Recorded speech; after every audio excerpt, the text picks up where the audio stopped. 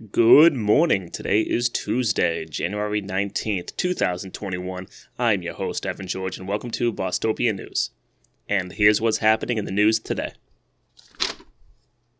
Hundreds of Boston police officers stormed Beacon Hill this past Sunday to circle the State House in preparation ahead of a pro-Trump rally. Of course, all what ended up happening was literally one 67-year-old man stood in Boston Common with a sign that read, "Make America Great Again." This was, of course, a massive overreaction, and only God knows how many tens of thousands of dollars was just issued out in overtime payments. Another important note, it was a Sunday. There wasn't anyone in the building. Activists and medical professionals on Monday called on Charlie Baker and state public health officials to prioritize access to the COVID-19 vaccine to the Black and immigrant communities in Massachusetts at large. This in a piece by Hannah Kruger. With Black and Latino residents being hit the hardest during the pandemic, and the state failing astronomically to protect the most vulnerable, right now these 250 or more so healthcare professionals and activists want to expand the Phase 1 program to members of this community. This as another report showing that some residents in Western Mass down by the Cape have to travel up to an hour to receive the vaccination. All of this continuing to point to Massachusetts' horrible job in our vaccination rollout. Let's hope they widen the parameters of who can receive it and we start getting the vaccine in as many people's arms as possible. The South Shore is set to lose commuter rail service on the weekends and see fewer ferry trips during the week. All of this from the MBTA cuts this past month. Quoting from Hulltown manager Phil Lemonos, "These service cuts will have a drastic negative impact on riders, but also on business owners, the environment, and much more."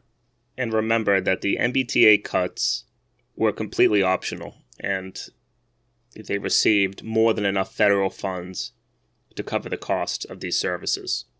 And their decision was just one of many over the past 2 decades to further starve Massachusetts' public transportation network. Let's hope one day the MBTA is interested in providing public transportation. Despite widespread unemployment and the recession caused by the COVID-19 pandemic, Massachusetts' single-family and condo sale prices have still continued to surge.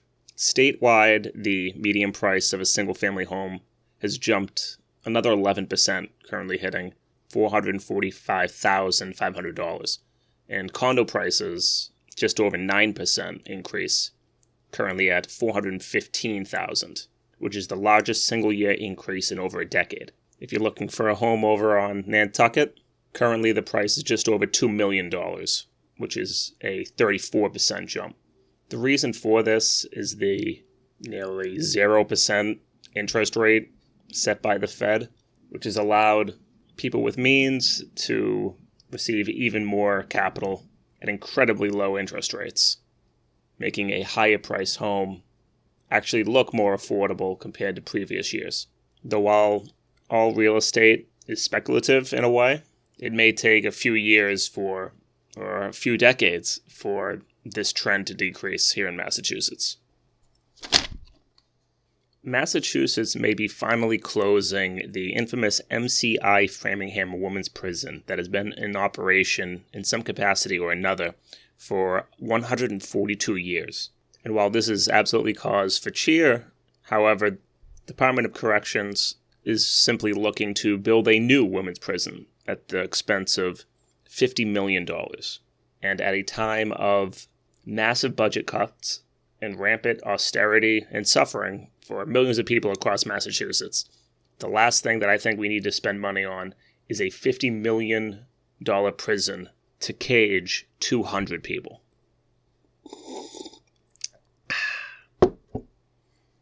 And that's going to do it for today's episode. It's good to be back. I hope you enjoyed the long weekend. Please continue to support the show wherever you found it. Recommend it to friends. Check me out on TikTok. And as always, have a great rest of your day.